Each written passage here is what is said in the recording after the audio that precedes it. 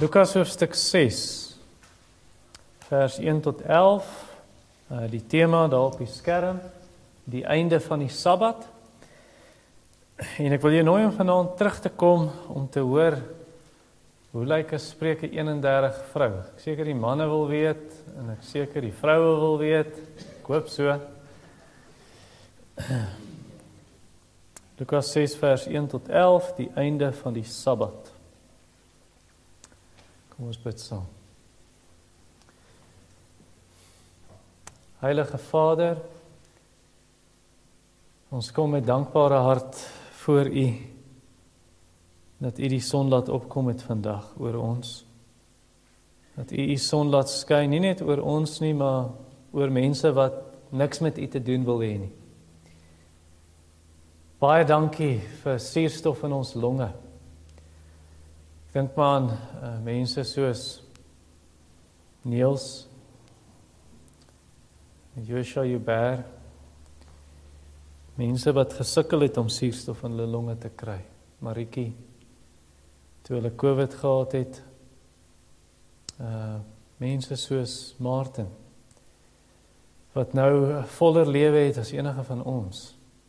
Ja, ons het lewe in oorvloed in Christus, maar hy geniet dit op 'n baie hoër vlak as ons. En ons sien uit om almal daar te wees, Here, wanneer Jesus weer kom of wanneer ons sterf om by U te wees. Ek bid dat U vanoggend salf aan wonde sal smeer. Ek bid dat U die roede nie spaar oor die wat Jesus verwerp, wat self geregverdig is. Ek bid dat U 'n uitgestrekte arm sal gee vir die wat na Jesus moet kom, wat soekend is en vra het en verward is. En so ken U elkeen se nood, instruksie waar dit nodig is.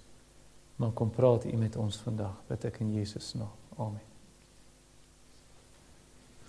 Nou, as ons praat van die einde van die Sabbat, ons kan praat van die einde van 'n seisoen byvoorbeeld, dan bedoel ons die seisoen is verby. Of jy kan einde in 'n ander manier gebruik. Jy kan byvoorbeeld sê, 'n man sal nou sê van sy meisie, sy is my begin en my einde. En hy bedoel nie, dis klaar nie, hy bedoel sy is my alles. Sy is die een vir wie ek leef. En net so, wanneer ek praat van die einde van die Sabbat, dan bedoel ek, die Sabbat is verby, die Sabbat is klaar, die Ou Testamentiese Sabbat, maar ek bedoel ook as 'n einddoel, waarheen alles werk. So, kom ons sien dit op twee plekke. Die eerste plek is in die Koringlande, en dis in vers 1 tot 5. Ek lees uit die ou vertaling, is op die skerm ook daar. En op die tweede eerste Sabbat, dit beteken net, daar was 'n Sabbat voor hierdie een, het Jesus deur die gesaaides of die Koringlande geloop, en sy disippels het die aarde gepluk en met hulle hande uitgevryf en geëet. Toe sê sommige van die Fariseërs vir hulle, waarom doen julle wat nie toelaatbaar is om op die Sabbat te doen nie? En Jesus antwoord en sê vir hulle, het julle dan nie gelees wat Dawid gedoen het? Toe hy honger gehad het, hy en die wat by hom was, hoe hy in die huis van God gegaan en die toonbrode geneem en geëet het, en ook aan die wat by hom was gegee het, wat hulle nie toelaatbaar was om te eet nie, maar net vir die priesters alleen. Toe sê Jesus vir hulle, die Seun van die mens is Here ook van die Sabbat. Ek het nou in my voorbereiding iets baie interessant gelees. Ek het dit eintlik lank terug in 'n preek gehoor, toe gaan soek ek nou op die internet, wat die Jode vandag nog toepas as Sabbatswette. So hier's nou vreemde Sabbatswette wat hulle het. Jy mag nie 'n lig aansit op die Sabbat of 'n elektriese toestel gebruik nie, 'n mikrogolf, 'n stoof, 'n ketel. Behalwe as daai ketel aan was voor die Sabbat. Ek weet nie hoe lank so 'n ketel kook nie. Of as die ligte aan was voor die Sabbat, dan kan jy dit nou aanlos. Maar jy mag nie elektriese toestelle gebruik nie, want wat jy doen is, jy oortree Exodus 35, waar God gesê het, hulle mag nie vuur maak op die Sabbat om nou kos te kook nie. En deur elektrisiteit te gebruik, is besig om vuur te maak. En dan ander van die Jode sou sê, nee, die rede vir daai wette is, jy voltooi 'n elektriese stroombaan, en so jy is besig om te bou. Jy mag nie bou op die Sabbat nie. Of hulle sal sê, Jy veroorsaak nou dat die kragstasie meer brandstof moet gebruik, want jy gebruik hierdie elektriese toestelle, so eintlik, jy is besig om te kook, want weet jy laat die krag nou opwek en hulle gebruik meer brandstof. En dan hier's een, daar's wat hulle noem 'n Shabbat huisbak. So daai huisbak, ek het 'n preek van John MacArthur gehoor waar hy sê daar's 'n huisbak vir die heidene en 'n huisbak vir die Jode. Die Jode se huisbak, jy hoef nie 'n knoppie te druk nie, want om 'n knoppie te druk is werk. En so daai huisbak gaan op elke vloer outomaties oop. Ja, dis belaglik. Dankie dat julle dit sien. Dis presies hoe die Jode in Jesus se tyd was. Presies hoe hulle was. Allerlei interpretasies op die Ou Testamentiese Sabbatswet geplaas. Dinge wat God nie gesê het nie, maar dat al hierdie interpretasies en uiteindelik die Sabbat word dan hierdie las. Dit word dan hierdie beslommernis in plaas daarvan dat die Here dit gegee het om 'n vreugde te wees. Iets om wonderlik te wees waar ons kan rus en verkoop word en versterk word. Nou ons sien hierdie hele kwessie sien ons in 2 stories. So die eerste storie het ek nou vir jou gelees en ek gaan net weer vir jou die begin lees, net vers 1. Op die eerste Sabbat, so die Sabbat na 'n vorige een, het Jesus deur die koringlande geloop en sy disippels het die are gepluk en met hulle hande uitgevryf en geëet.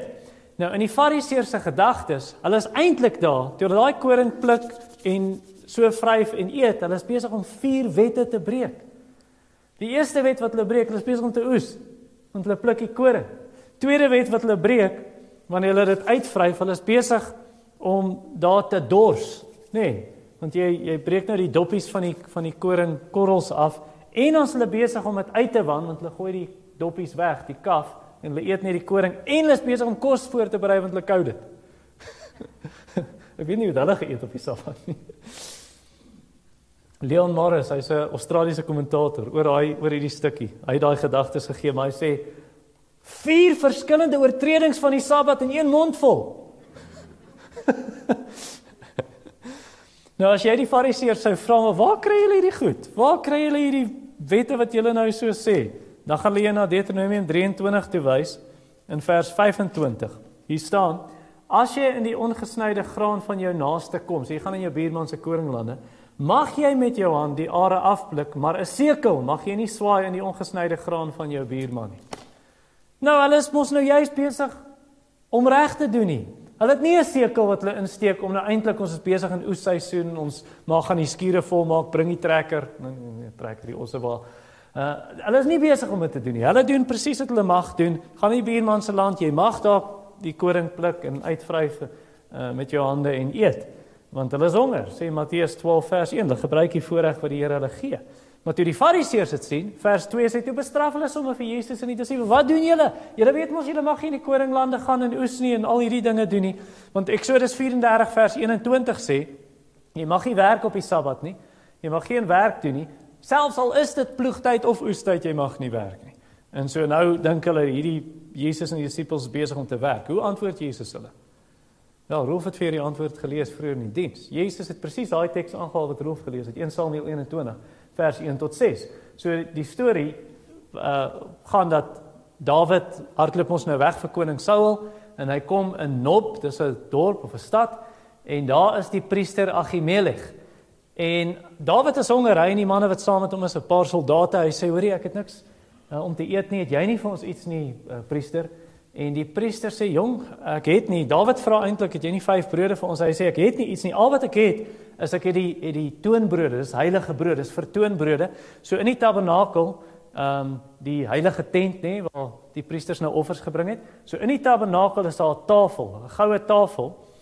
Hy is eintlik van akasia uitgemaak met goud oordek. En dan elke Sabbat, dan kom die priester en hy sit 12 vars brode op daai tafel. Maar dis nie brood soos wat jy aan brood dink, dis plat brode, plat ronde brode, wat hy in 2 stapels van 6 sit.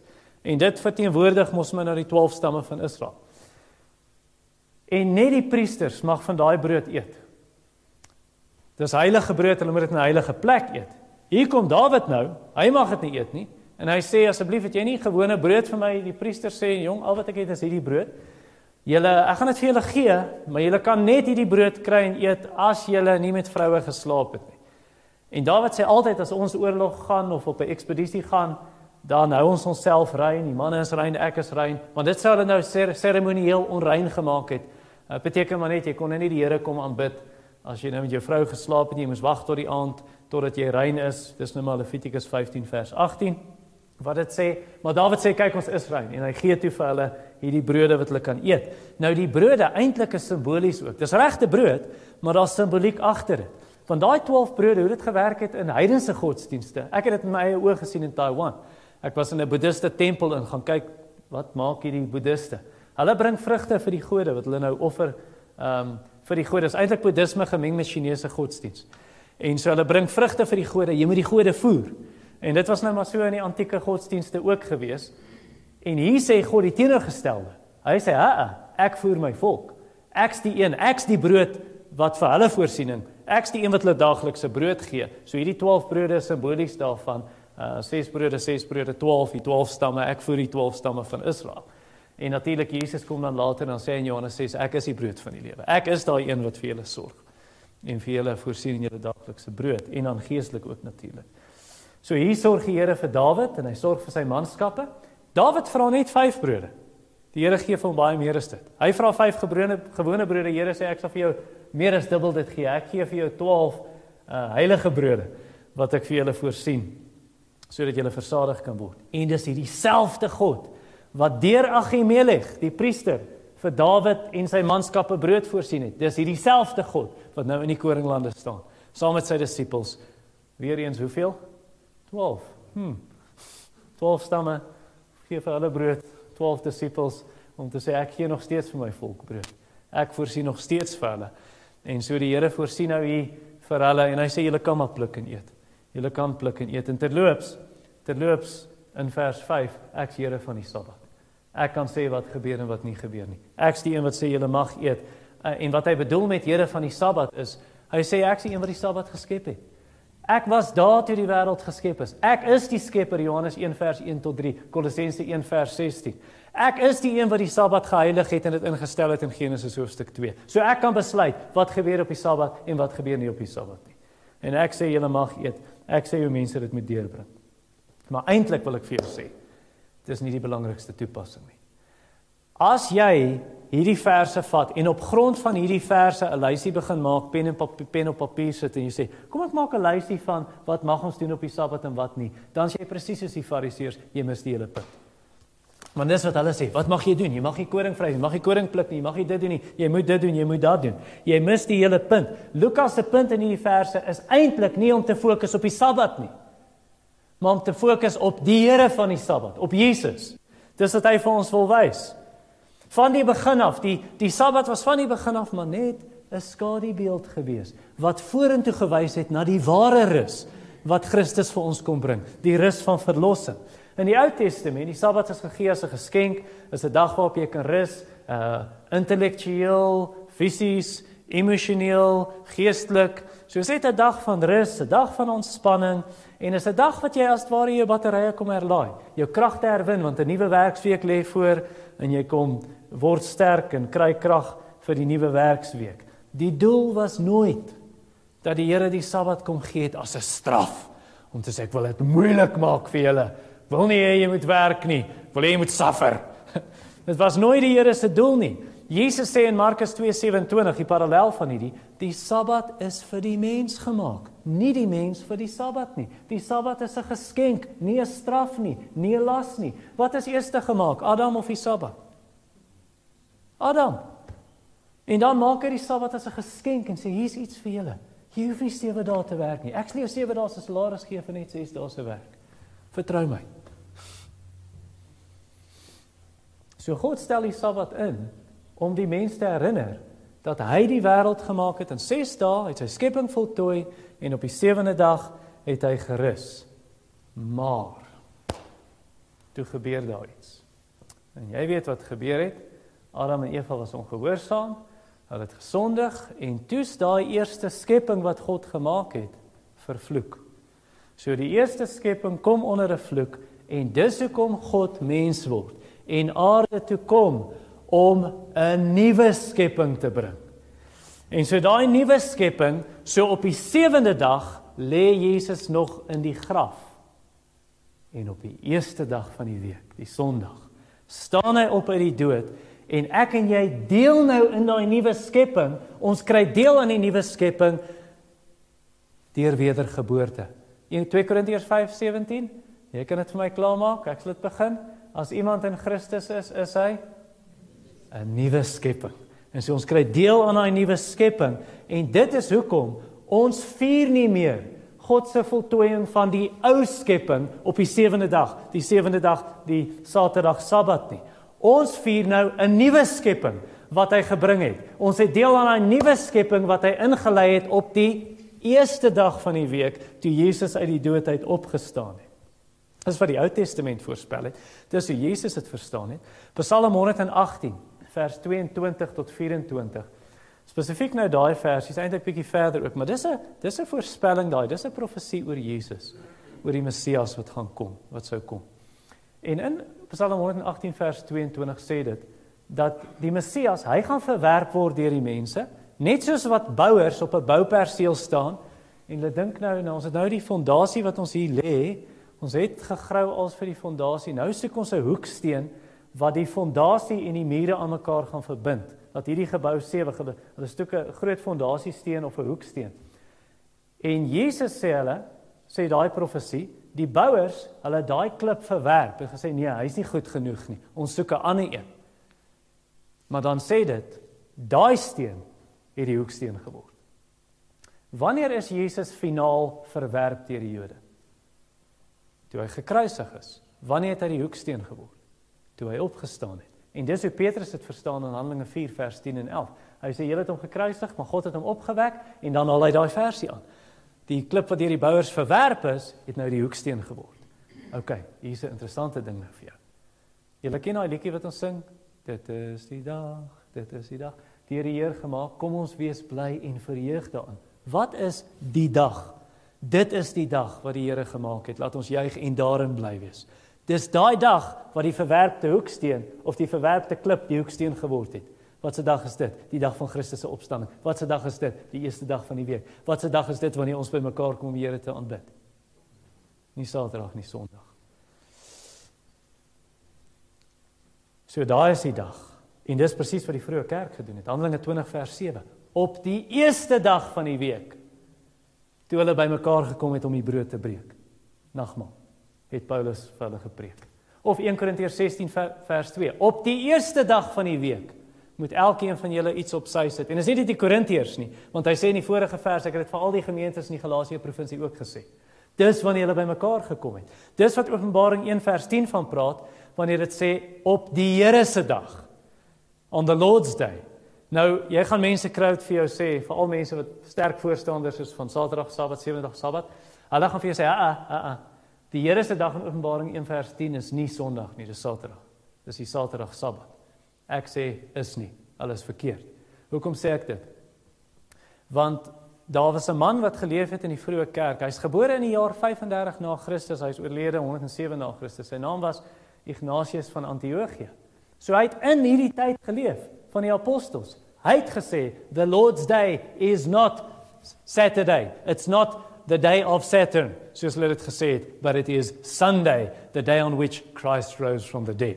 So in daai tyd, beamen bevestig iemand, die Here se dag is Sondag, nie Saterdag nie. Justinus die martelaar, hy is gebore in 100 na Christus, Tertullianus gebore in 160 na Christus, beide van hulle beaam dit, en hulle sê dat gelowiges nie meer op die 7de dag vergader om die Here te aanbid nie, maar hulle vergader op die eerste dag van die week, waarin Christus opgestaan het. Die eerste dag, wat ek net nou ook beskryf het en verduidelik het, waar die nuwe skepping ingelei word. Nou Tertullianus, daai ou wat 160 na Christus gebore is, hy sê baie spesifiek, dat Christene, wanneer hulle op Sondag ontmoet om Jesus te aanbid, het dit niks te doen met sonaanbidding nie. Want dis mos die klagte en die aantuiging wat ons kry van mense wat teen Sondag aanbidding is. Hulle sê, ja julle, dit kom van 'n heidense ding af, julle wil die son aanbid en so aan. Dis snert man. Hulle het dit al in daai tyd vir hom gesê, en toe antwoord hy en sê dit niks te doen met sonaanbidding. Die Hebrew Roots Movement sê dit, daar's 'n groep kerke wat genoem word the Church of God, verskillende groeperinge, hulle sê dit, want hulle gaan op Saterdag, en die Sevendag Adventiste sê dit natuurlik teen ons, dat ons eintlik besig is met sonaanbidding. Is nonsens. Vir ons gaan Sondag oor die aanbidding van die opgestane Christus, wat die son van geregtigheid is, soos Maleagi 4 vers 2 omnoem. En daai hele Ou Testament Sabbatsrus het alles gewys na Jesus. So hoekom wil jy vashak by die skaduwee? Rolf, as jy Claudia se skaduwee gesien het voor jy haar gesien het, ek bedoel net die heel eerste keer, en jy sien die skaduwee en jy dink, is 'n mooi skaduwee, en dan sien jy vir Claudia, dan gaan jy nie terug in die skaduwee doen, so jy vergeet die skaduwee, hier's Claudia. Hoekom wil ons teruggaan? Hoekom wil ons teruggaan na die Ou Testament, die skaduwee, die Sabbat, die Ou Testament Sabbat, die 7de dag is 'n skadubeeld gewees wat gewys het na die ware rus wat ons kry in Christus, die rus van verlossing wat hy vir ons kom bring, die volheid. Kolossense hoofstuk 2 vers 16 en 17 wil ek vir jou lees. Luister wat sê Paulus oor die Sabbat, Kolossense 2 vers 16 en 17. Laat niemand julle dan oordeel in spys of in drank met betrekking tot 'n fees of 'n nuwe maan of Sabbat nie. Wat 'n skaduwee is van die toekomstige dinge, maar die liggaam behoort aan Christus. Jesus is die liggaam, die Sabbat is net die skaduwee wat ek gooi agtertoe. Ou Testament. Daar is die skaduwee gewees, al daai feeste en alles het vorentoe gewys na Christus. Nou het ons Christus, hoekom wil jy terug aan skaduwee toe? Ons het die rus in Christus, die volle rus van verlossing. Nou party mense gaan sê, ja, maar die Sabbat in Kolossense 2 praat nie van die weeklikse Sabbat, praat net van daai feeste, daar was mos ook 'n dag wat jy as 'n Sabbat moes hou. Levitikus 23 noem 7 feeste. Die heel eerste van daai feeste is die weeklikse Sabbat. En dit geld hier, is deel van die skadubeelde. So Jesus gee ons daai ware rus. Daai rus wat Israel nooit kon kry nie. Josua kon dit nie vir hulle gee in die beloofde land. Hulle kom uit Egipte, maar hulle is so besig met sonde. Die Here stuur die hele tyd vyande om hulle te onderdruk, want hulle wil nie luister nie. Gaan lees die boek Rigters. Oor en oor sal jy sien. En die land het rus gehad vir 40 jaar. En ons alweer vyande vir 'n lang. En die land het rus gehad. 80, net 80 en dan is dit weer nie rus nie. Daar's heeltyd daai. Josua kon hulle nie die rus gee nie.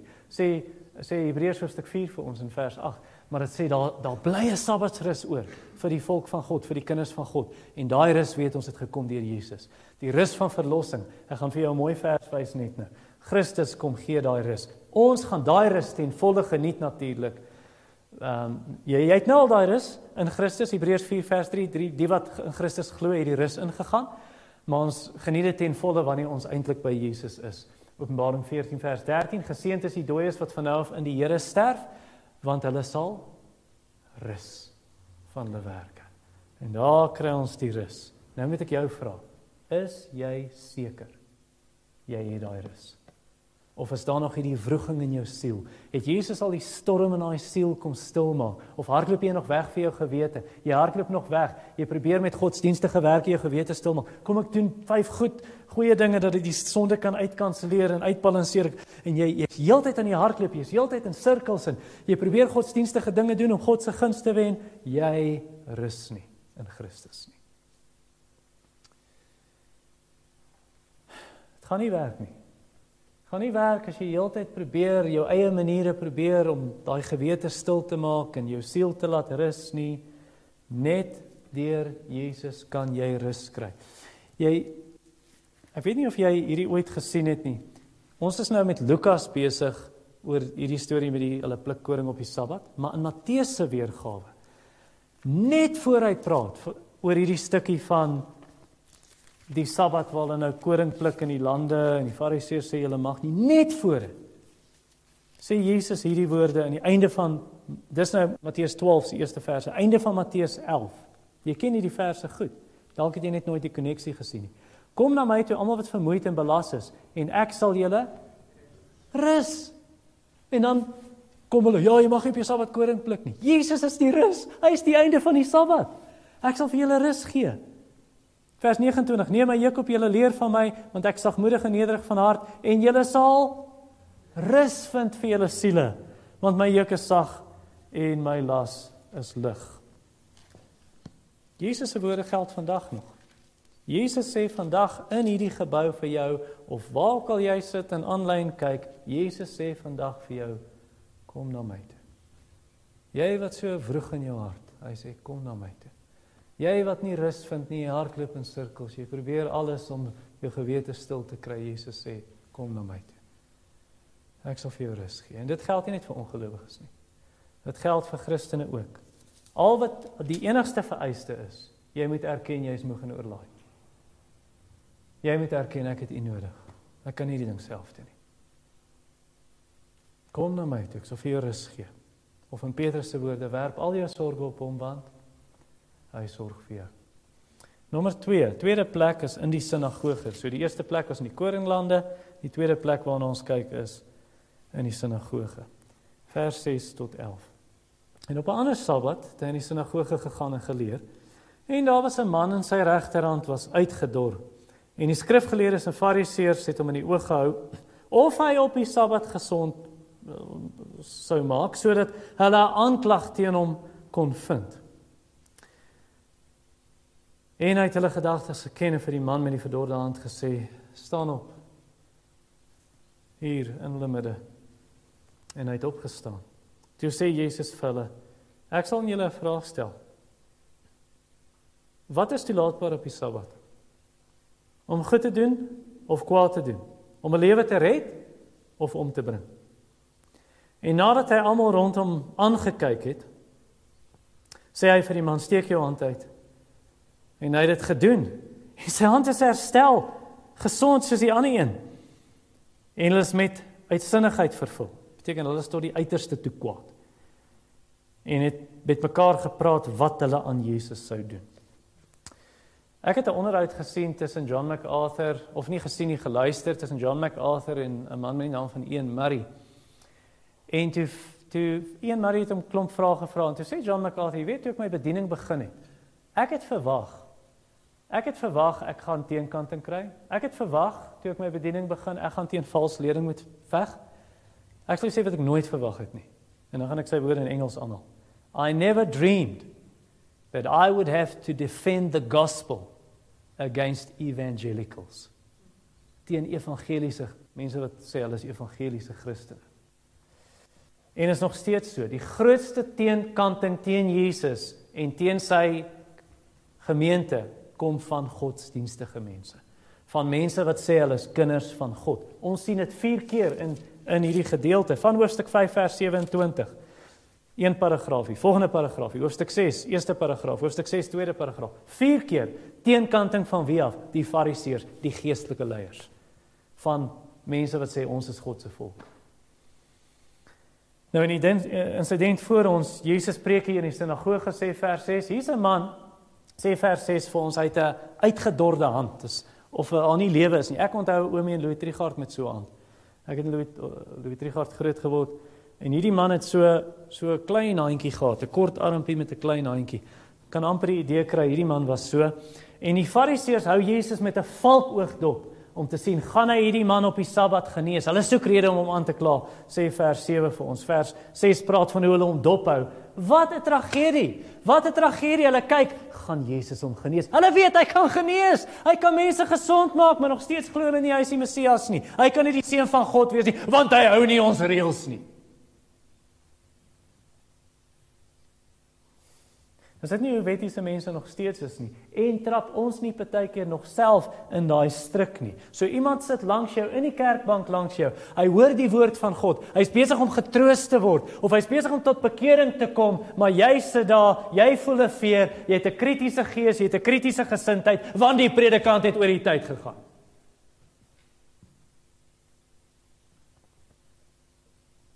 Of die predikant glo nie, soos ek oor die eindtyd nie.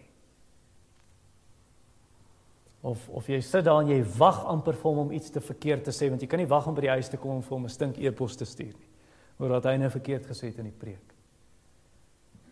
Wettisisme is lelik.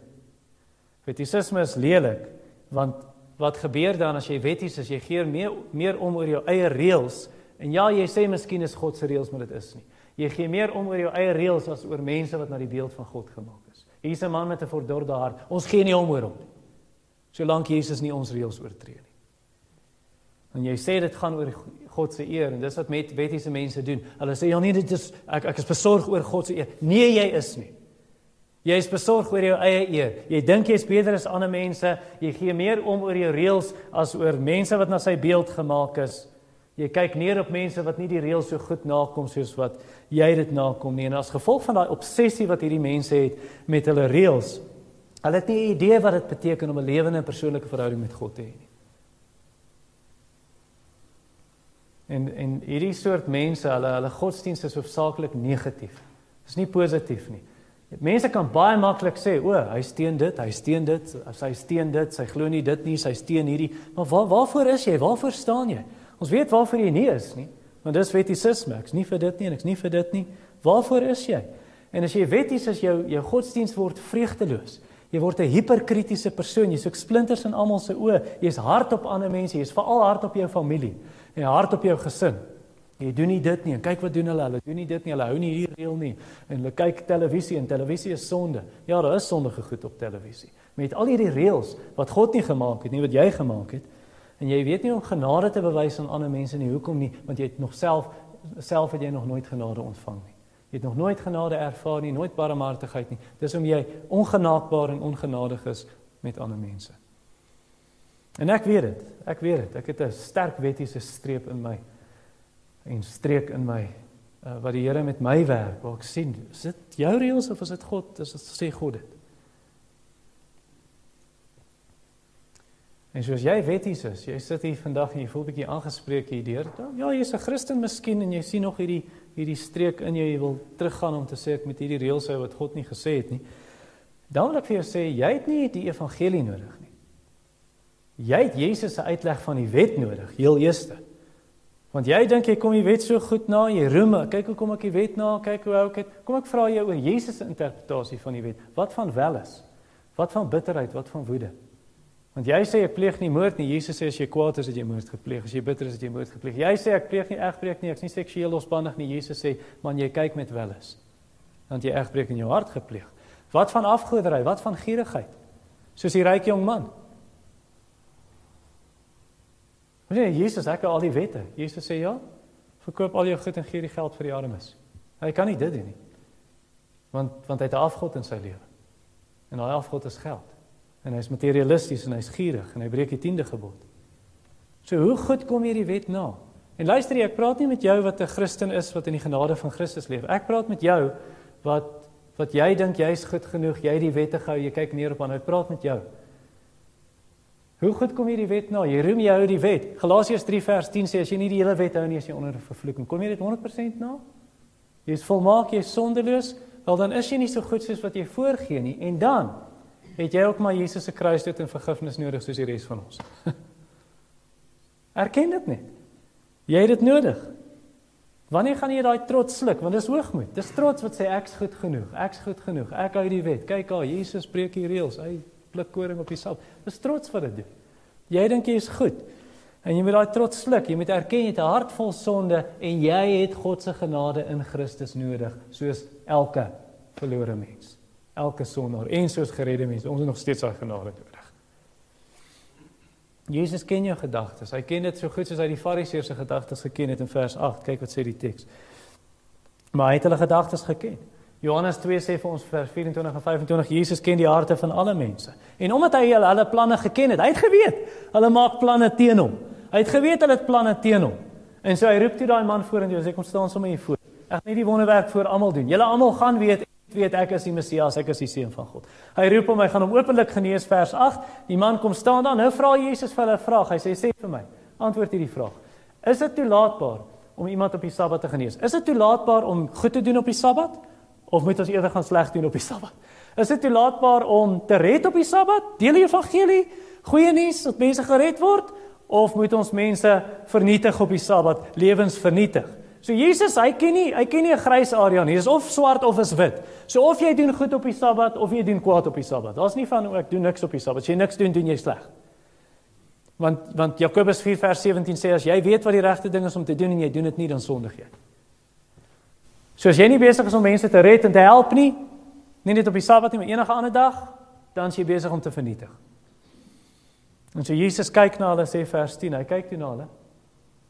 Want vers 9 sien ons hierdie kwessie wat ek nou verduidelik het, maar vers 10, nou kyk hy om, hy kyk rondom hom. Hy kyk hulle in die oog, hoekom? Want hy het hulle net 'n vraag gevra, hy gee hulle geleentheid om te antwoord, maar hulle bly stil. Hoekom bly hulle stil? Hulle het nie 'n antwoord nie. Hulle het nie 'n antwoord nie. En Jesus is bedroef, hy's kwaad. omdat haar hart so hard is. Markus sê dit vir ons in hoofstuk 3 vers 5. En om te wys hy is die Messias, sê hy vir die man, strek jou hand uit. En toe die man het doen, onmiddellik, sy hands gesond. En wat doen die Fariseërs toe in vers 11? En volgens Markus 3 vers 6. Hulle doen presies wat Jesus nou net gesê het.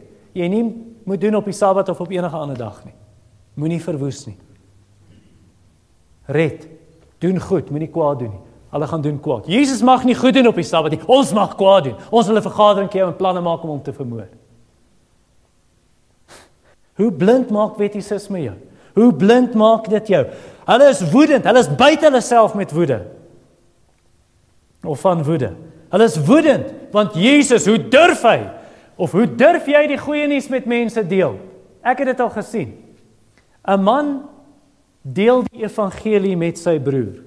Hierdie is 'n storie wat ek regtig ken, persoonlik, eerstens. Hy deel die evangelie met sy broer. Sy broer is woedend. Hoe durf jy? Sy broer sny hom af vir 'n klomp maande, weier om sy oproepe te antwoord, boodskappe te antwoord, hy sal nie met hom praat nie. Hy besef nie, sy broer wil goed doen aan hom. Hy wil hê hy moet Jesus ken. Sy broer lê op sterwe.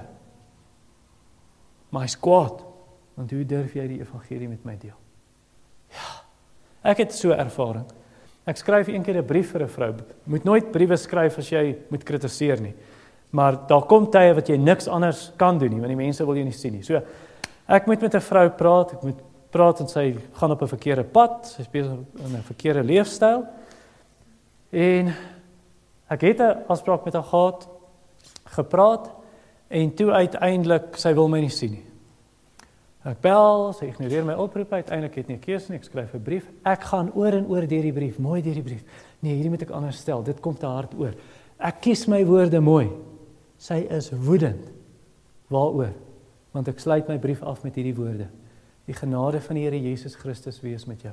Hoe durf jy sê ek het God se genade nodig, asof ek so groot sondaar is? So dis waar sy kwaad is. Dis waar sy kwaad is. Ek weet nie of jy al so iets beleef het nie. Jy wil die goeie nuus met iemand deel, hulle sny jou sommer af, jy kry nie eens kans om klaar te praat nie, en hulle woorde is, ek het my kerk. Ja, ek het my kerk.